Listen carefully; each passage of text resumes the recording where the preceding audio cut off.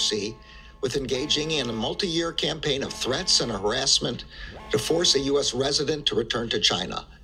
Last Thursday, we arrested 2 of those defendants. Those activities were part of the PRC's global extra-legal effort known as Operation Fox Hunt. Its purpose is to locate and bring back to China alleged fugitives who have fled to foreign countries, including the United States. The PRC has a history of targeting political dissidents and critics of the government who have sought relief and refuge in other countries. The indictment alleges that the defendants, working at the direction of the government of the PRC, engaged in a campaign of harassment, threats, surveillance, and intimidation aimed at coercing the victim to return to China. We also allege that the defendants threatened and harassed the victim's family members, both in the U.S. and in China.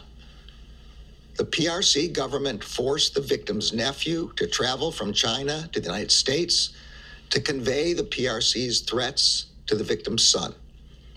The defendants threatened the victim, saying that, quote, "coming back and turning herself in is the only way out." They showed up at the home of the victim's son in New York. They filed frivolous lawsuits against the victim and his son and said it would be, quote, "endless misery" for the defendant and son to defend themselves. And they made clear that their harassment would not stop until the victim returned to China. As these cases demonstrate, the government of China sought to interfere with the rights and freedoms of individuals in the United States and to undermine our judicial system that protects those rights. They did not succeed.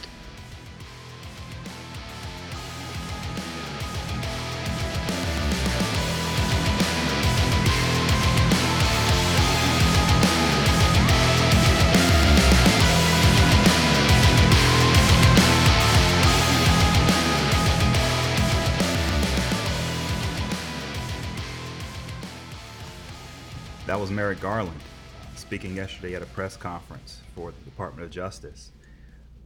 Welcome to the World War America podcast. This is Anderson Thomas. Operation Fox Hunt and the secret Chinese police of New York City. This is an update today, guys. We have an election, though. Yes, we do. And according to the media, there are only 3 things voters care about right now: inflation, abortion, and crime. That's it. So we're here listening to Merrick Garland tell us the Chinese government has infiltrated our nonprofits, corporations, institutions, within the Justice Department itself even. In this press conference I just played, he spoke about a double agent working in the Eastern District of New York in Brooklyn. Think about this for a second. We think we can go to our justice system and receive justice, and what we have instead are double agents spying for China in our institutions within our Justice Department. That's just amazing. But this isn't news voters care much about right now. No, voters want to know what's going on with the abortion debate. Anyway, now we can see why I had to create this podcast. Here, the Attorney General of the United States stands in front of us and lays out the reality that China has agents even in the Justice Department. Yes, even in Garland's Justice Department. How is this not the most important issue for voters? It's not, because the media wants us on their issues that they decided that we would vote on. Who cares if China has spies all over the place? That's not a big problem, not to the people in the media. With that said, I don't want to dance all over the media's heads all day, and I also don't want to take credit for telling you all weeks ago that the secret Chinese police stations were real and active and here. It's World War America, like I said. But let's move on, because that's what we do here.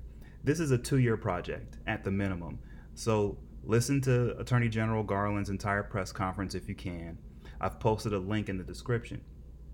We've got a problem with China, and citizen journalists can fix this problem. Some people have already been reaching out to media publications providing info on the secret police activity in New York City. What we need now is for a good look into the people who were arrested, and they were named in this press conference. you'll find they've penetrated institutions designed to protect people fleeing from tyranny. This is where citizen journalism comes in. We can dig into the names and companies laid out in an indictment and follow the breadcrumbs to see where some of the alleged criminals have taken over charities for like displaced individuals, Holocaust victims, and potentially use these charities to sniff out dissenters trying to find a peaceful life here in America. I'll have more updates on this, but know this is going to get much bigger, and the impact we'll have should be pretty impressive. Okay? Because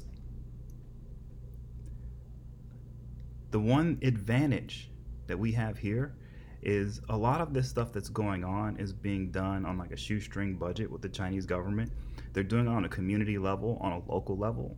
And so us citizen journalists, we can get involved in this. We can do our own digging. We can look at the individuals who were named yesterday in the press conference. We have to, right?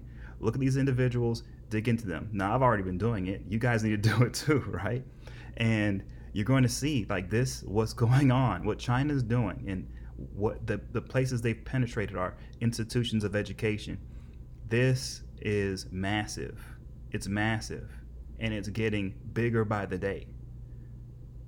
So, with that said, this is a quick one today, guys. I got a lot of work to do.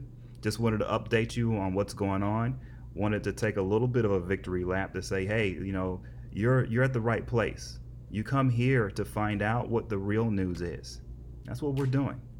So please share, subscribe, hit the like button. Thanks again. I will talk to you soon. Take care.